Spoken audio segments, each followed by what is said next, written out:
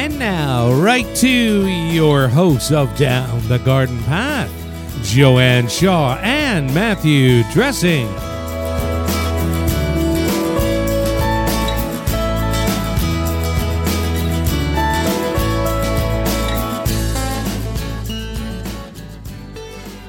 Hello there, and welcome to this episode of Down the Garden Path, where we discuss down-to-earth tips and advice while doing our best to help you seasonally manage your garden and landscape. Hello there, I'm Joanne Shaw, owner of Down to Earth Landscape Design, and with me is my co-host and co-author, Matthew Dressing. Good evening, everyone, and thank you for joining us. I'm Matthew Dressing, owner of Natural Affinity Garden Design. As landscape designers and gardeners, we believe it's important and possible to have great gardens, which are sustainable and low maintenance, and we want to help you make it happen.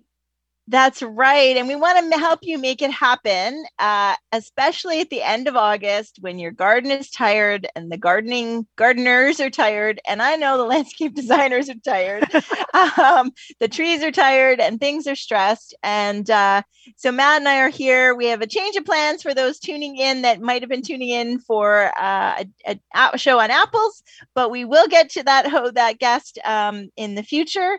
But right now, Matt and I are going to talk a little bit about what's going on in everybody's garden and this amount of stress showing, I think, just from the drought we had, right?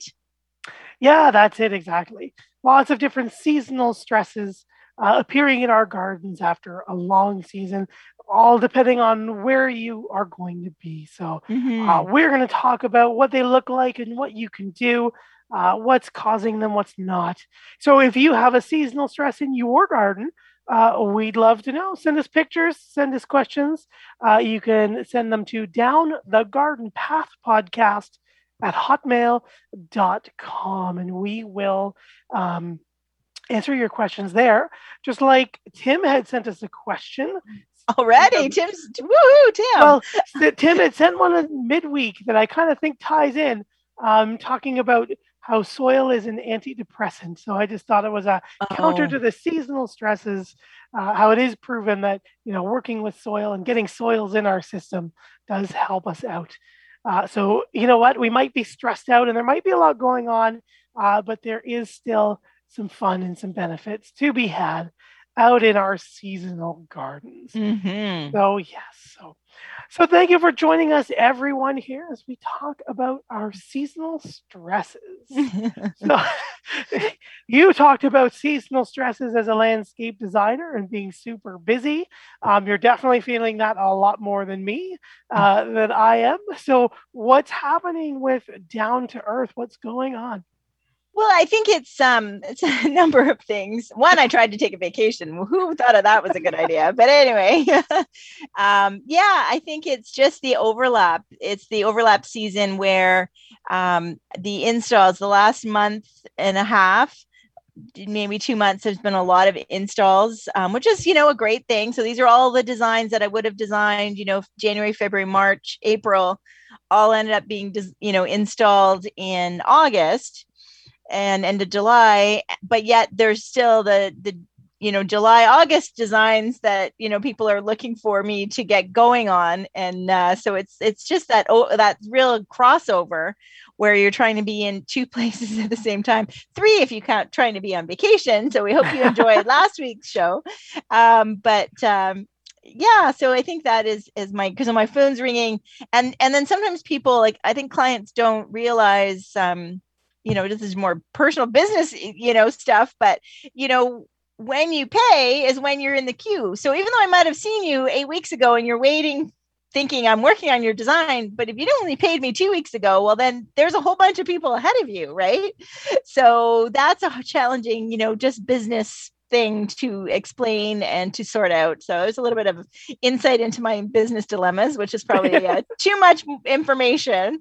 So that's kind of, setting everybody's expectations, just like we have to set people's expectations. I know when those gardens that I installed in August, the beginning of August, and we were in that drought and we're watering like crazy, and the hydrangeas are still really sad and kind of tired, and some of the other plants were sad. they're setting the people's expectations. Yes, these are new plants. Yes, these are really good quality plants, but it's hot, right? Yeah, they're hot, they're unestablished. They're coming from garden centers and nurseries that are babying them multiple times a day, has special structures for them, irrigations for them. So, yeah, we kind of have to pick that up and run with them. It's nice to sit back and look at them because they're pretty, but they still do need your tender love and care. That's right. Like Although, in that case, though, I think I did discover that we were possibly, one garden in particular, possibly overwatering and over pampering because the nursery did explain like it's irrigated and they are getting a good amount of water, but they're just getting water once a day. And here we were like, homeowners watering in the morning when she gets up, contractors are watering when they get there. Right. I popped by at noon and I'm like, oh my God, everything's tired, like watered again, and then they're watering before they leave and things like that. So finally somebody said, okay, I think we might need to pull back, like let the plants actually absorb that water and take, and also then I think we depleting some nutrients there too. Yeah, exactly. Right. Every time we water, we're dissolving those nutrients into the soil solution so the plants can absorb them. So when we're constantly hitting them with all of that water, we're constantly re-wetting that soil, getting those nutrients, and more water gets pushed down outside of that root zone. So over some time, we start to see some different nutrient stresses and drought stresses and things. And yeah, and just for those who don't know, maybe there's some new listeners. Or just a nice reminder. Remember that overwatering and underwatering have identical symptoms, right? So both ways, one might be dry, the leaves discolor, they collapse, they wilt. Same thing on the other side. We start to lose nutrients, but on this side, we've got enough water, but we don't have enough oxygen. We don't have enough gas in the soil for the roots to exchange across membranes. So they start to suffocate and die in the soil as well. But they look just like they're done. So, or they're wilting because they're dried. So our natural instinct is quick water. And then remember too, there are plants out there that will, hydrangeas, echinaceas, things that will defensively wilt to protect themselves from excess wind and sun. That's a good point. Yeah. Right? Yeah, they reduce their leaf surface so they don't have as much heat and sun and energy drawing out that extra water as well. So you might have one of those, well, I don't overwater and I don't underwater and soil's doing it, but my plant's still doing that. What's wrong? It might be a defensive mechanism from where that plant has evolved to lower that leaf surface area to help preserve its own water. Yeah.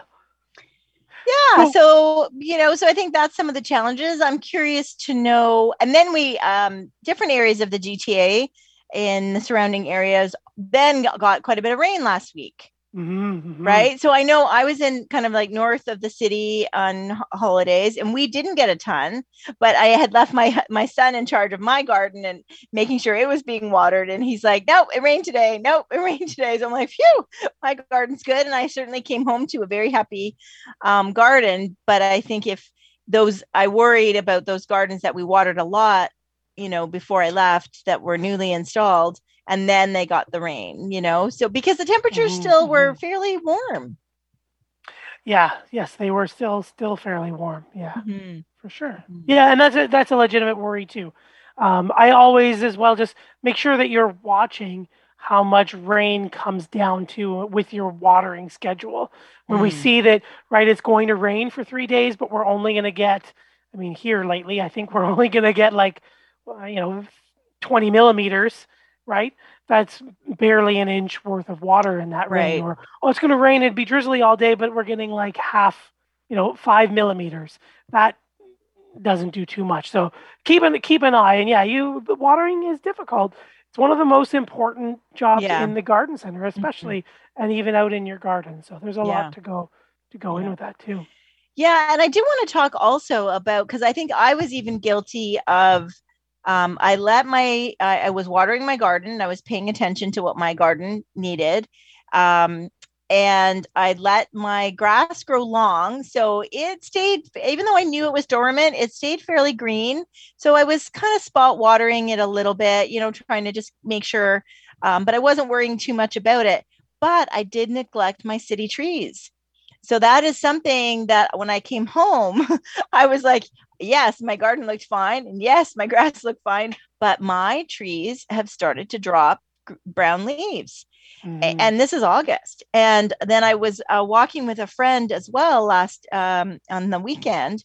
And I'm noticed in the neighborhood a lot of trees. So if I neglected my trees, then you can imagine non-gardeners didn't really pay attention. So I think that, our city trees and the big trees in our yards, we don't see that they're suffering until it's too late. Until then they're starting to shed leaves or drop twigs or just look really kind of sad, right? Yes, exactly. And just as you started to remind everyone, Brian had written in, hi, Joanne and Matt, please remind people to water their newly planted trees. Here in the GTA, my neighborhood had hundreds replanted and the water bags are on the trees, but no one is using them. Let people know, please. So yes, Brian, hopefully Joanne, literally as you hit send or we received it, Joanne answered the question. Yeah, definitely. Go out and fill those tree bags. I have a client that I am doing that. I see them weekly, and that's one of the first things I notice as I drive up to the property. They're the 2 tree bags, and how full are they? And I make sure that they're always topped up. It is very important. As you're mentioning with stresses in the trees do also have that amazing ability as they get under that stress. And maybe we've seen some, or maybe you can recall in the past, the big street trees, as they get so big in such a smaller area. I used to, going to college, I had one across the street. It was just in this little boulevard between 2 driveways. And usually about now, maybe a week or 2 ago, with the heat, it would change color. And she'd lose all of her leaves and she'd go to sleep. And she would just do this as a reaction to the stress. I've done what I can this season. I've got only these resources. It's hot, it's dry, it's time to survive. So it is a good thing, as you were saying, that you're seeing leaves turn and fall off the tree. Is that good? Yes, because if you're seeing the tree color, the leaves turn and stay on the tree, that means that that piece of the tree, that leaf and that part of the stem is dying.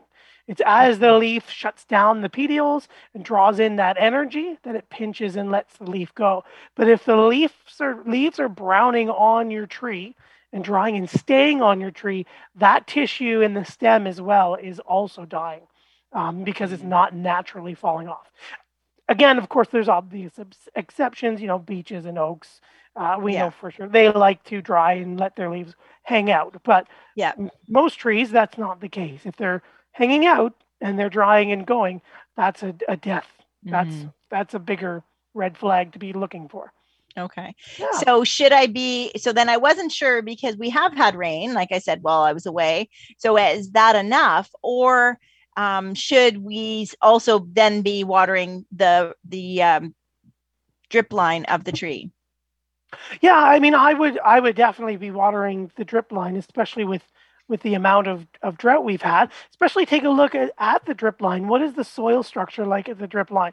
How pliable is it? Is there enough air in it? Has it compacted? Has it dried out? And the grass can also tell you a little bit about that too. Is it nice and green, or is it kind of looking a little stressed itself? If it's a little stressed, the soil is probably being a little bit exposed, or there's drought in that soil. So further down, there might be some remnants of spring, depending on how much rain your area got in spring. But you might need to definitely hit that tree line just to replenish that soil's water. Speaking of grass and drip lines, Mike had also written in a little earlier ago. Mike says, hello, Joanne and Matt. I really enjoyed your show last week. Thank you, Mike. Thank you for tuning in, even though we were away. I actually had a few questions for your Apple guest tonight, but that can wait. Yes, we are definitely, for those who've tuned in, we were unable to connect with Bob this evening, to no one's fault.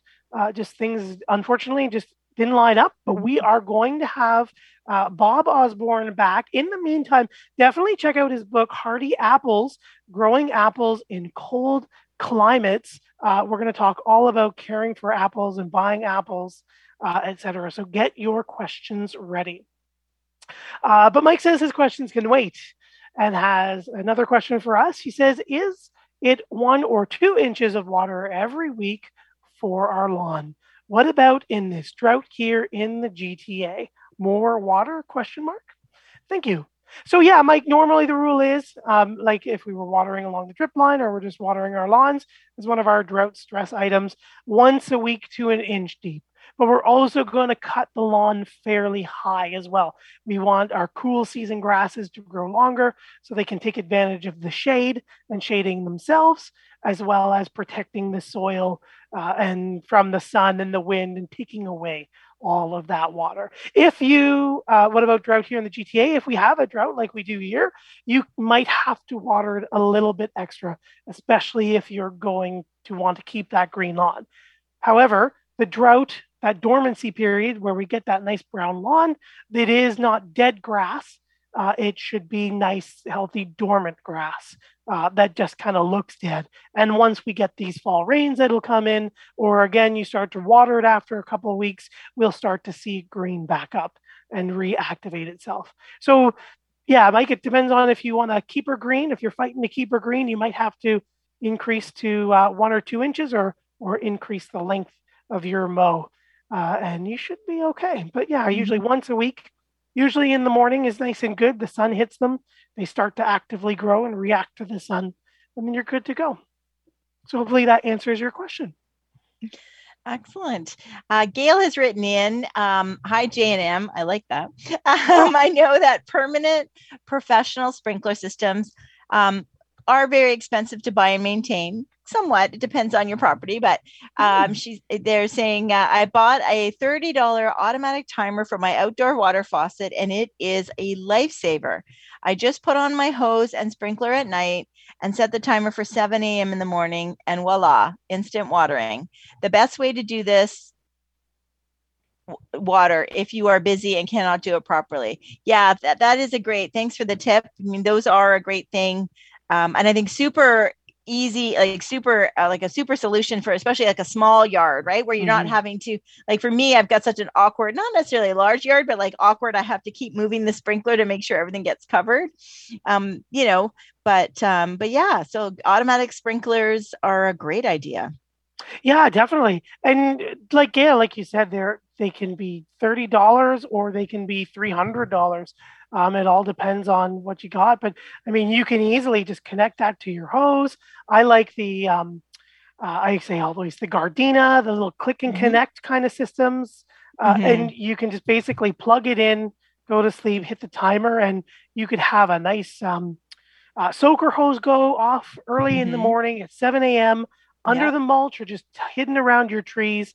Let it go for 2 hours or an hour, depending on your soil texture. There's a few other things to qualify the time, and just let it water. One of the clients that I'm maintaining this year, that was one of their issues. How do I water? I don't want to be out here watering. I said, well, you know what? It's really easy is just do this. And that's exactly what they do. Yeah, they spend enough time out watering in the garden around the pool. They just turn it on themselves and we've set it up. But yeah, that's a great tip, Gail. Yeah. Watering can be as enjoyable as you want to. I love watering and taking care of each plant one at a time.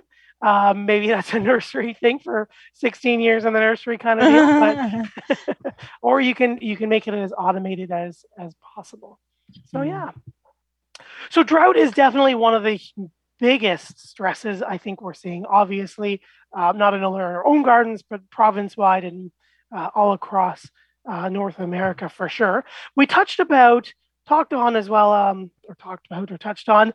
overwatering as well as one of those stresses. So remember, if you're not sure, take a look at the soil. Always do a little bit of dig around that root zone. Take a few spots in your garden.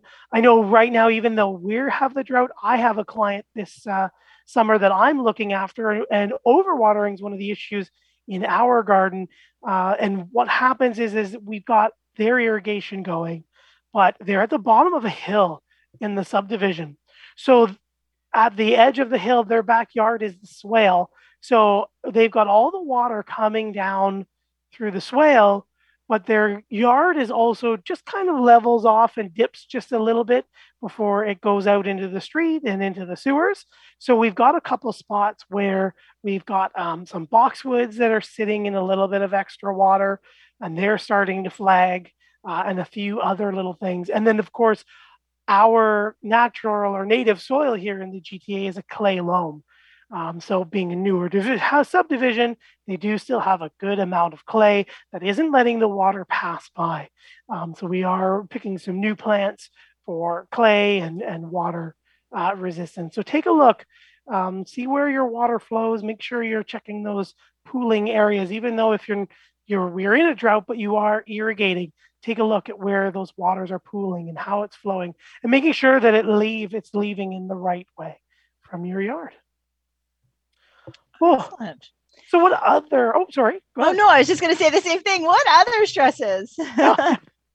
What other stresses? Well, I know one of the other stresses that I have always gotten asked about in the past right now are Japanese beetles and other insect damages. Okay.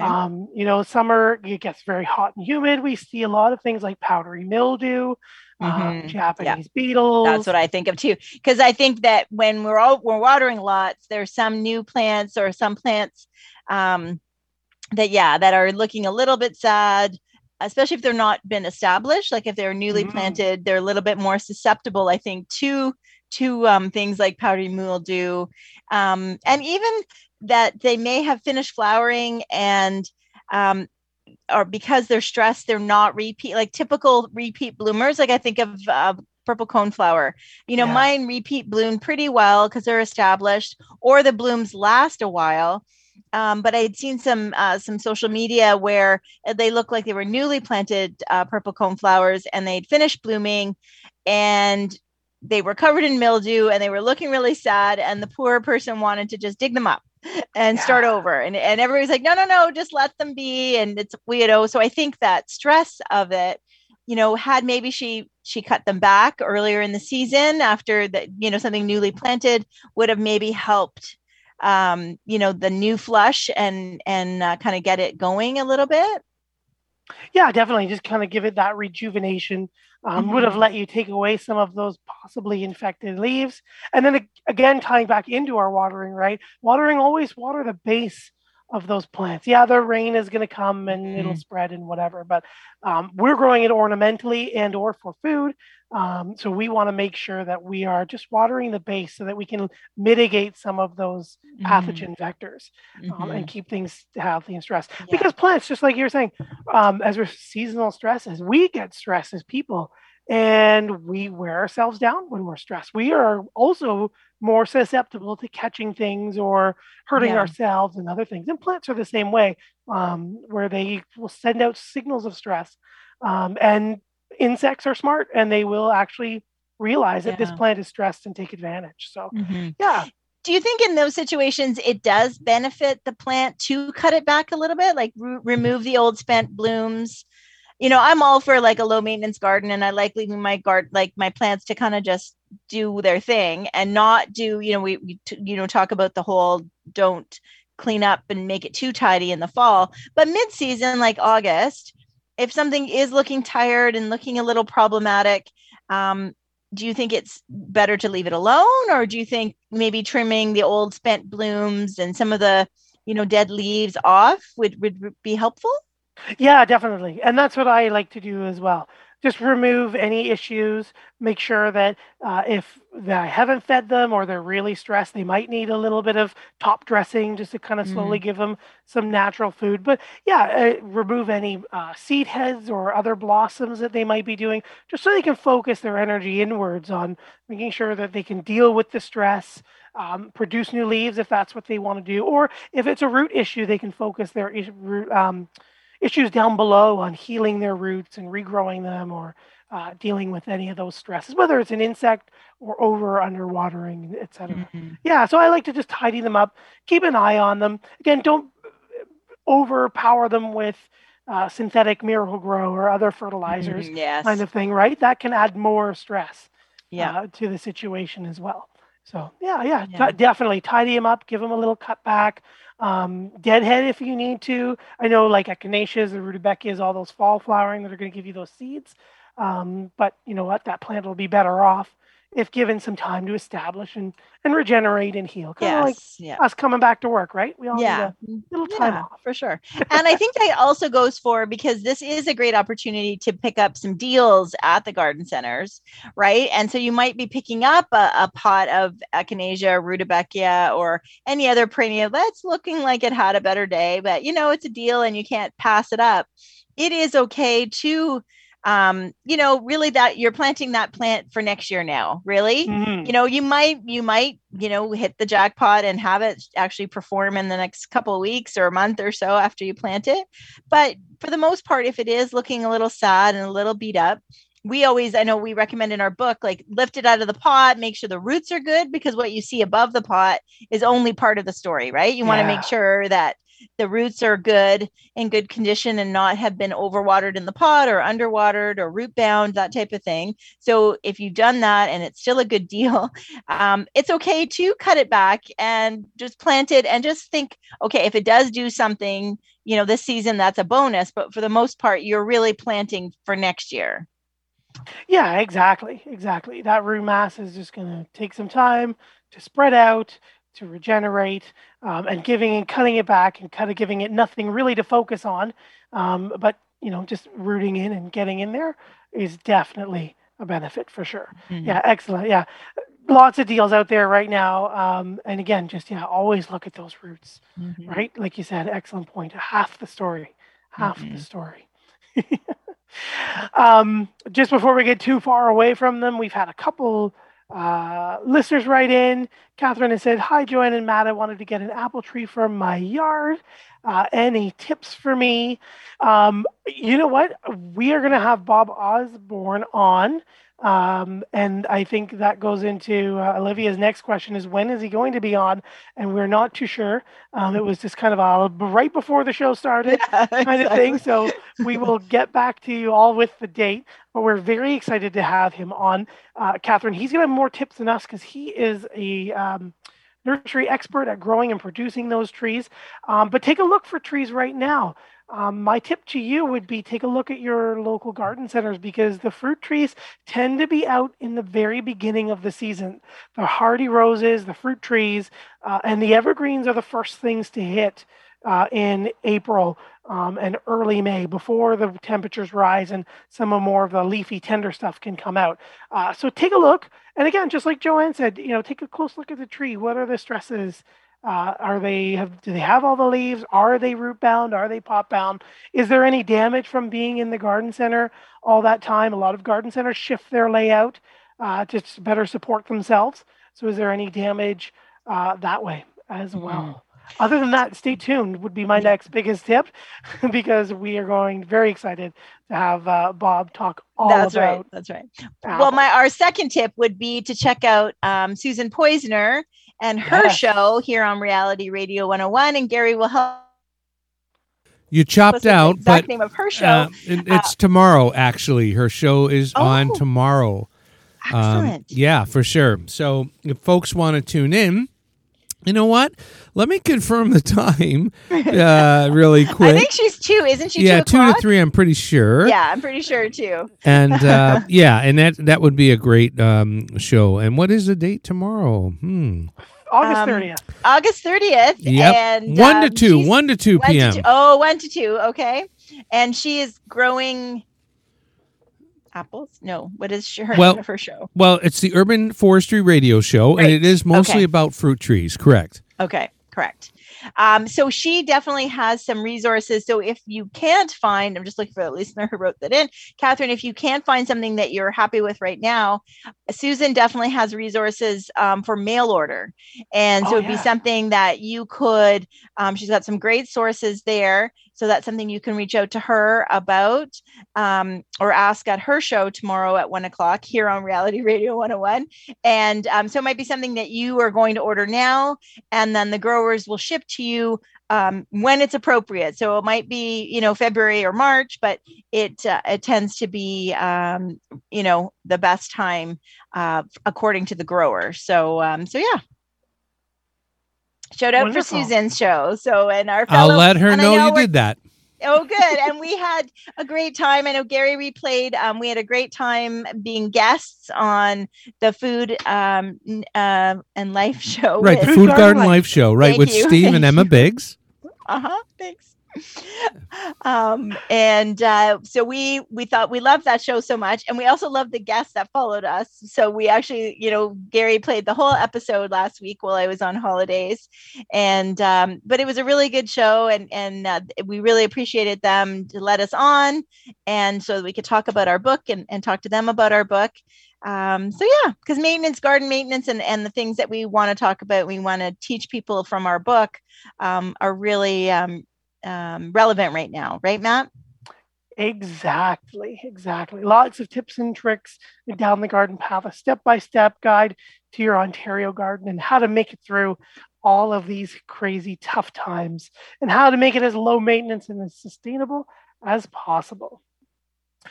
As we pass by half past the hour, I'm going to jump in and say thank you, everyone, for joining us here live on Reality Radio 101. And thank you as well to all those who are listening by the downloaded podcast when you're at home or in the car, wherever you are. We appreciate you there as well. I'm Matthew Dressing here with my co-host and co-author, Joanne Shaw, and you're listening to Down the Garden Path. Joanne and I enjoy hosting Down the Garden Path, each week bringing you interesting and relevant topics to help you achieve a great garden. We learn right along with you from our research and from the guests that join us here on the show. Just like Bob Osborne, who will be joining us at a later date. So thank you, everybody, for your patience. I know a lot of you were really hoping to tune in and find him this evening, and we were as well. But it will be a great show when he joins us. So don't forget to follow us on Facebook and Instagram at Down the Garden Path Podcast to see when Bob will be on the show. And you can catch up with him when we talk to him then, which will be in September, obviously. Don't forget, you can also find lots of podcast episodes, our past episodes, on your favorite podcast provider. And while you're there, hit that subscribe button to be notified of new content. And please don't forget to like, share, and leave us a comment because we love hearing from all of you. You can always write us directly at any time of week. Down the Garden Path Podcast at hotmail.com.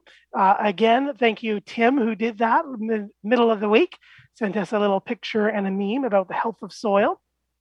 Thank you, Tim. And don't forget, you can find us online anytime. You can find Joanne at www.down2earth.ca, and you can find myself at naturalaffinity.ca.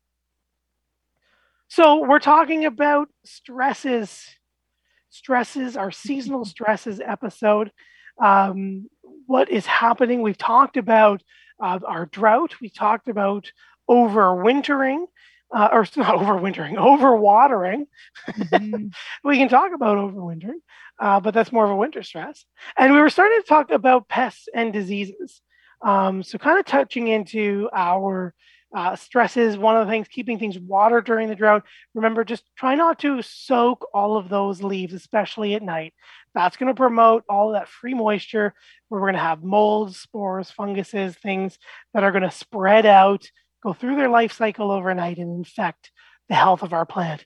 I haven't seen it actually too much this year, but peonies, again, a beloved plant, roses as well, tons of black spots and powdery mildews and rusts spreading, but I haven't seen too many peonies out and about with lots of powdery mildew. But again, that's because of humidity, but also some overwatering that we get and that moisture left on the leaves because we do it at night because we're out in our gardens during the day. One of the other seasonal stresses I mentioned as well was Japanese beetles. Mm-hmm.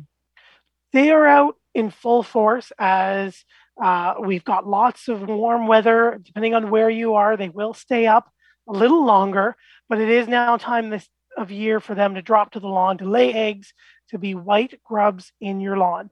Where I'm going with this seasonal stress is the trees. They've been eating and feeding and moving between trees and shrubs and perennials all season long. But the trees and shrubs and perennials can live. I know a lot of people who would come into me at the garden center and say, "Oh, I had this beautiful tree. It was fantastic. I only bought it 2 years ago, but the Japanese beetles ate half of the leaves, so I ripped it out and threw it out." Oh, no. Yes. Oh, that was that really rare, flowering cherry I sold you 2 years ago? Yeah. Yes, that one. Oh, great. They will survive. The trees will survive. Their roots have enough food and energy to help repair them. The bark, the cambium layers in the twigs will help regenerate and seal themselves off. They may look ugly, but things that are affected by those plants are going to be perfectly fine. Remember, all those leaves are going to fall away. Just clean them up and get rid of them. And when you're cleaning up anything, we were talking about it as well, cutting back diseased perennials and things like that, or other things with insects. Remember, don't put them into your composts. You want to remove them into a garbage bag for them to go away off the property, or into a leaf bag where they're going to go and be put into a facility where they can be treated and processed and returned to you as a municipal or state compost. Yeah. Excellent. And well, the other insect also is the LDD moth. Yes. Okay. Excellent. So now they are, you tell me, remind me of the stage that they're in. Are you going to look it up? Oh, sorry. No, I just thought I heard a buzz and it was my phone. I thought I had it up too far. My apologies. So the caterpillars have now, we've come down from the tree, so that's done. So, it's so the best defense is really interrupting their life cycle, right? That's right. So out right now as well, you often see with the Japanese beetle traps, you can also find the interruption trap for them. And it has that mating pheromone, much like part of the Japanese beetle trap does. So when they're out and they're flying around and they're mating, and I'm going to be so bad because one flies and the other doesn't. I think the boys flies and the girls don't. Yes. Am I saying that right?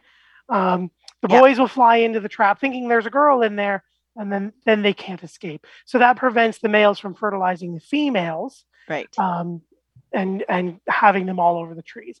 I have been out in some of the parks, provincial parks and conservation areas, and I have seen big egg patches already, some that didn't survive, and then some that did survive. And so that is also out there. You can start looking for little fuzzy patches, little growths that are in kind of like a gray to a gray-brown webbing that's really tight into the bark of your tree, kind of bumpy and flat looking.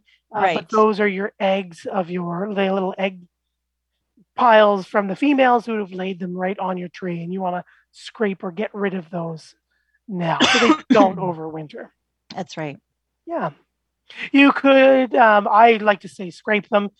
You could spot treat them with a treatment, but I always go the least chemical method as possible. For sure. So what else do we have for our stresses? We've talked about over and under watering. We've talked about insects, pests, and disease. We've touched a little bit on lawn. Remember, especially with our drought, we grow cool season grasses up here in the GTA and most of northern Canada, the northern United States. So we have grasses that when we get too hot, they are going to shut down defensively, unless, again, you're cutting them super high, 3 to 4 inches tall, and you're watering them once a week to an inch deep. And that we also have all about that instruction in our book as well. So make sure that if you do have a brown lawn, don't give up on it. Once we see some cooler nighttime temperatures and a little bit more rain in the forecast, which I know tomorrow here, where we have an 80% chance of rain, we still need to just get that soil to be a little bit more wet, a little bit more cooled off, and we'll see all of that grass rejuvenating.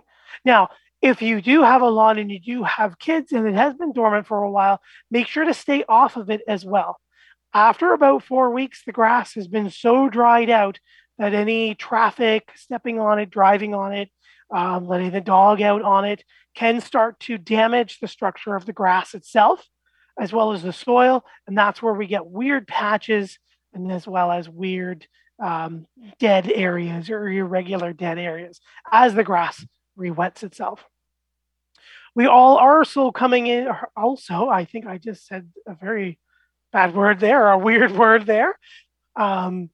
But we are coming into, again, Japanese beetle season. So it is nematode time. Nematode. Because aren't the Japanese beetles, they're winding down, right? They're about to lay their eggs.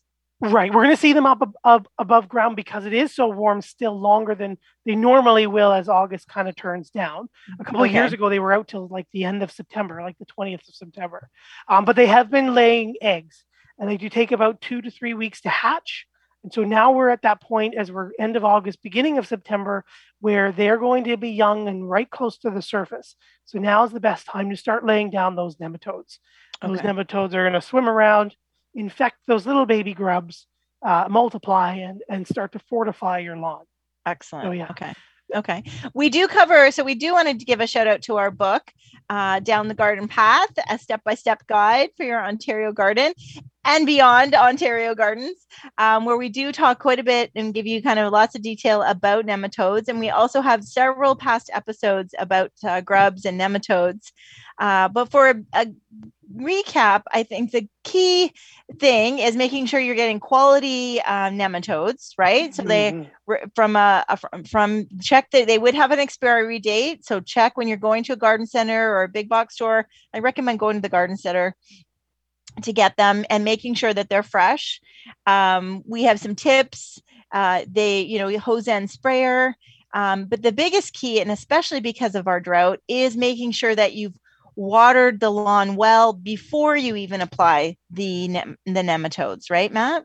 Yeah, you want to give your lawn a good watering for at least 30 to 45 minutes before you start to put them down. And then you're going to water them in. And then you're going to give one last little pass over with water once more, because the water that you've just put down through the hose end sprayer, all those little droplets that are now glistening on the grass surface have nematodes in them. So you want to make sure that the leftovers that are on the blades get pushed back to where they can do their most work. So give them 30 to 45 wet, water them in. They are swimmers, and that's why it's so important to make sure that your soil is moist and stays moist for the better part of the week to a week before it really dries out. You need them to get into their home.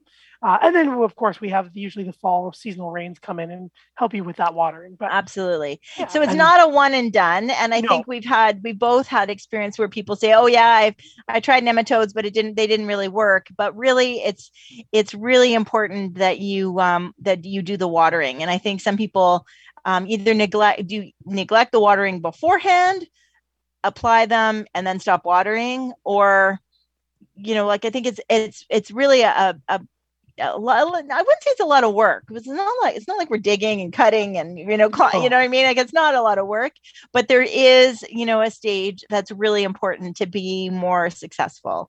And I think watering your lawn area very well before applying them, and then continuing to water. And the time of day too, right? We don't want to be applying them in the middle of the day, even if that's the most convenient time. It is preferable to water them at near sunset, right? You said a little bit more in the evening. Yes, and this is because we very often talk about when to be watering things. And I always say early in the morning. This is probably my one exception to save something that's really needs some water or there's an issue. But is watering your lawn with your nematodes. It's best to do it in the evening as the sun kind of hits eye level on the horizon, or you've got an hour or so left of sun left to do it, because you're going to have the cool weather. You usually don't have, unless there's a storm coming, like right now, there's not too much. You don't have the sun beating down on an microscopic organism that is soil borne, that's never seen UV rays in its life. You don't have the sun, drying the water as it evaporates when it leaves the hose to the lawn. You don't have the wind blowing it away. And then you have in the evening, you've just got that nice, cool, long period where things are going to stay moist, give them time to travel and settle in and really get to where they're going. And then you just need to make sure that you're staying up on the watering. So Mhm. So don't do it during the day. Right. And so I think we're good. Like we're just starting to need to apply. And I think the month, depending on the weather, but you pretty much have the month of September, maybe a week into October to do that. Right. So, I think does it depend? Like, how do people know when's best time for them? Like if their Japanese beetle traps are still full of Japanese beetles, should they hold off a little bit longer or? Yeah, no. So you can. So yeah, like I was saying, like because of the warmth, we're going to see a lingering presence of the beetles. But mom has gone down and laid a bunch of eggs, which start to happen and hatch through. We usually see most of them mid-August to the rest of the year as they get bigger and bigger. Okay. So anytime now, go ahead. The nematodes will try to go further south or down in the soil as it cools off. So when we get to about mid-October and the ground starts to get colder, remember the ground stays warmer than the air does. Yeah. But once we start to get the soil dropping below 10 degrees again, which is October to mid-October, that's when we're going to probably stop. If you really are late and just had forgotten about it, just do a quick take your beat thermometer, go stab it in the ground. Yeah, and take a reading. I've never tested that. I've never tested that out. Really, beat thermometer? And you can buy a lot of just as we were talking about over and under watering. There's a lot of new digital watering meters as well, but it also just has a temperature gauge on it too. So it'll tell you how wet it is, but it also will read the soil temperature as well. So So as long as it's above that 10 to 12 degrees or in that range, they will still swim and do their thing. Yeah. Okay. But we don't want people to think they have to do it now and then do it again in October, right? Like once is enough. Yeah, sorry. And then that's what I was also going to say. Do they have to do it again later or whatever? No. So the nematodes, what they do is, and listener discretion is advised. I'm getting into some science and biology here. What the nematodes do is they will swim around and they will find the grubs. And then along the side of the body, there's little sphericals where the grubs will exchange oxygen, basically is like their nose. It'll swim into their sphericals. And as they swim into the sphericals, they infect the body by releasing a bacteria. And the bacteria liquefies the internal components of our grubs. And then the nematodes swim around and eat all of the melted insides and re-ingest the bacteria. And usually one nematode in equals 10 nematodes out. So when you buy nematodes, you're buying millions, like 5 million, 1 million, 10 million packages. So if they all infected something, you're going to multiply your population by 10. So 100 in and 1,000 pop out. So you usually have to do it once, especially if you have a healthy nematode population. If you fought your nematodes or fought your grubs and they have a low population, that's where you're just going to spot treatment. You could do the whole lawn because they'll slowly live there and they'll eat other white grub-like creatures. Once at a time. All right. Once is usually good because they multiply very, very well. Very quickly. Okay. That's good. I do want to say one of the other things I get, I don't know if it's a stressor, maybe. I get asked a lot, is it too late to plant? Is it too late to buy things? It's only August, really. We still have another couple months of growing season and our garden should still be looking good for another couple of months. So especially with some new gardens being installed, homeowners have said, the plants are looking tired at the garden center or the big box store. I don't know. Should we wait until spring? And I kind of have a pretty strong opinion about that. I just feel that now the fall is the better time. We kind of always know, like, I feel like fall always follows that predictable pattern. And we know, and the plants are already a good size. And they might look a little tired and the hydrangea might be like, the blooms might be a little spent, let's say picking on a hydrangeas for that matter, or like a Weigela who might be finished, but it's already got its leaves, leaves and its soil, and it's got a really nice structure. And then we're going to put it in and it's going to just be there, right? Like the whole first year they sleep, second year they creep, the third year they leap. So I feel like when you do it in the fall, it's sleeping, but it's sleeping at a really good size, right? And a really good root structure. And it's then in this come spring, it's going to hit the ground running. So you definitely get even more of a creep, from that kind of thing. So we kind of know, like, we don't know when that's going to start to cool down. This year has been a bit later, but it's going to cool down. We're going to get rain. We're going to, it's going to follow kind of a predictable pattern. But I find spring is never very predictable. We never know if there's going to be an early frost, a late frost, or even a sudden frost, like in February or something like that, right? That affects some flowering trees, or like ice storms. Like we never kind of know. We have very little control over that spring and beginning of our garden season. The plant, also the trouble the nurseries have, right? It takes them longer to get going in the spring if it's a cooler spring. I know last year that was a huge issue. It was a much cooler spring, and my May planting and June plantings, where we were planting these little pathetic little things that stayed kind of pathetic for the whole. They certainly slept kind of thing. So they would have rebounded the following year, that type of thing. And homeowners didn't know any different, and that was fine. But I just feel like if you have an opportunity to put in a new garden or add to your existing garden, especially if you're finding a deal, or if you want to work with a landscape professional who has access to plants from the growers, right? That's something, I've had to explain to my clients.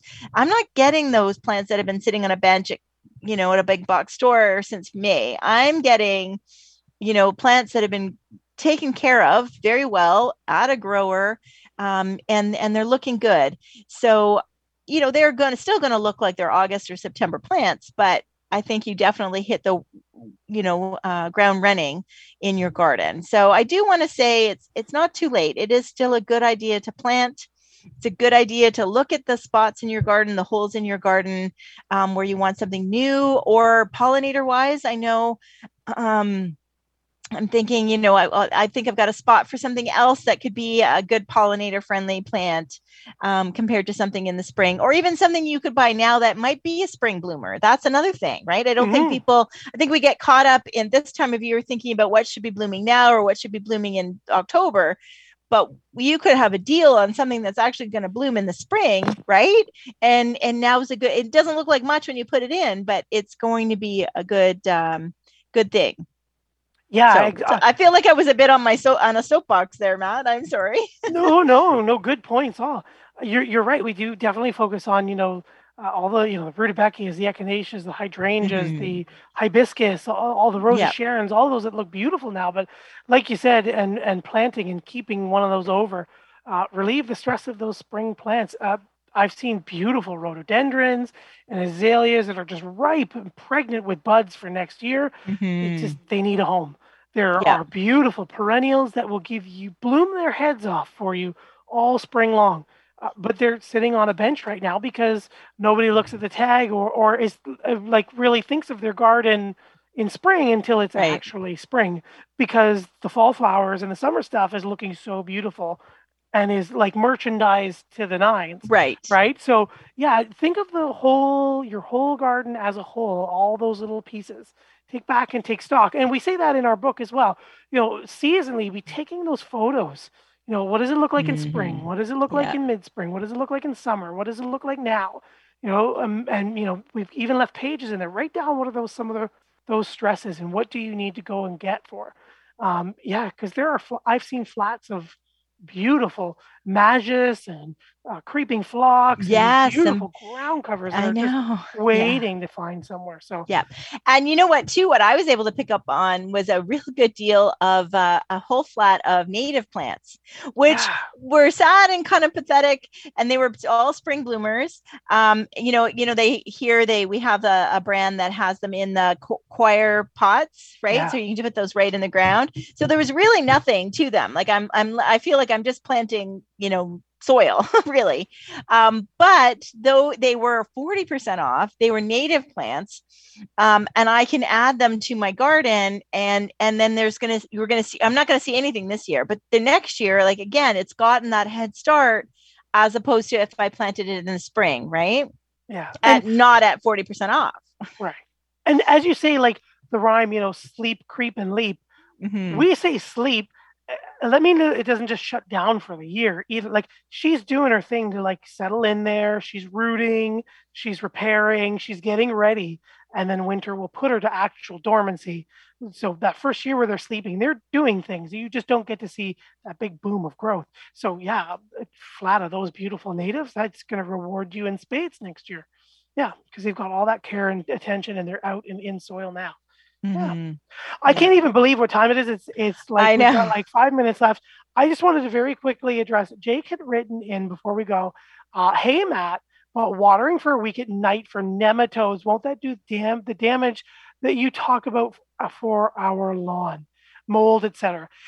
Yes, if we have, if you have a mold problem or a lawn rust problem, yes, you will see that. And that's something we need to identify and treat quickly.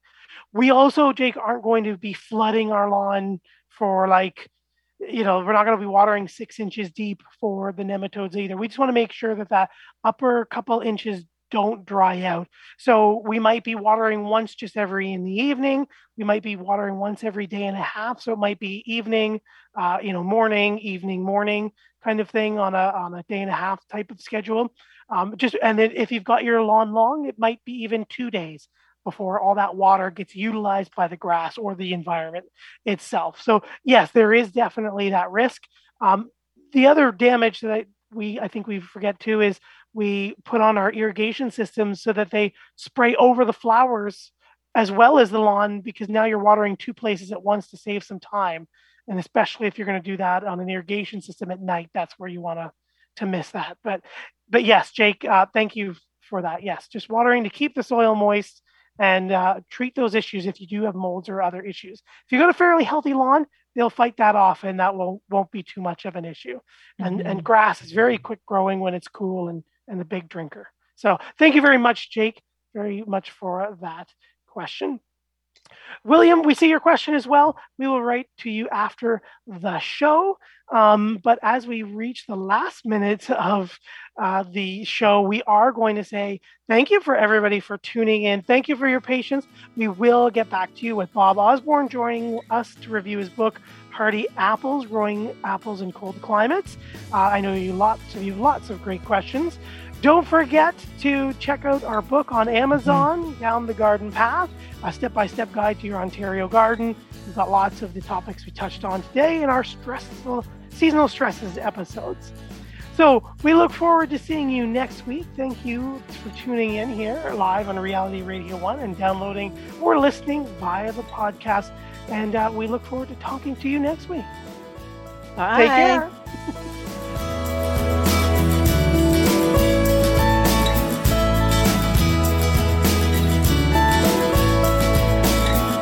Thank you for listening to Down the Garden Path with your hosts, Joanne Shaw and Matthew Dressing, right here on Reality Radio 101.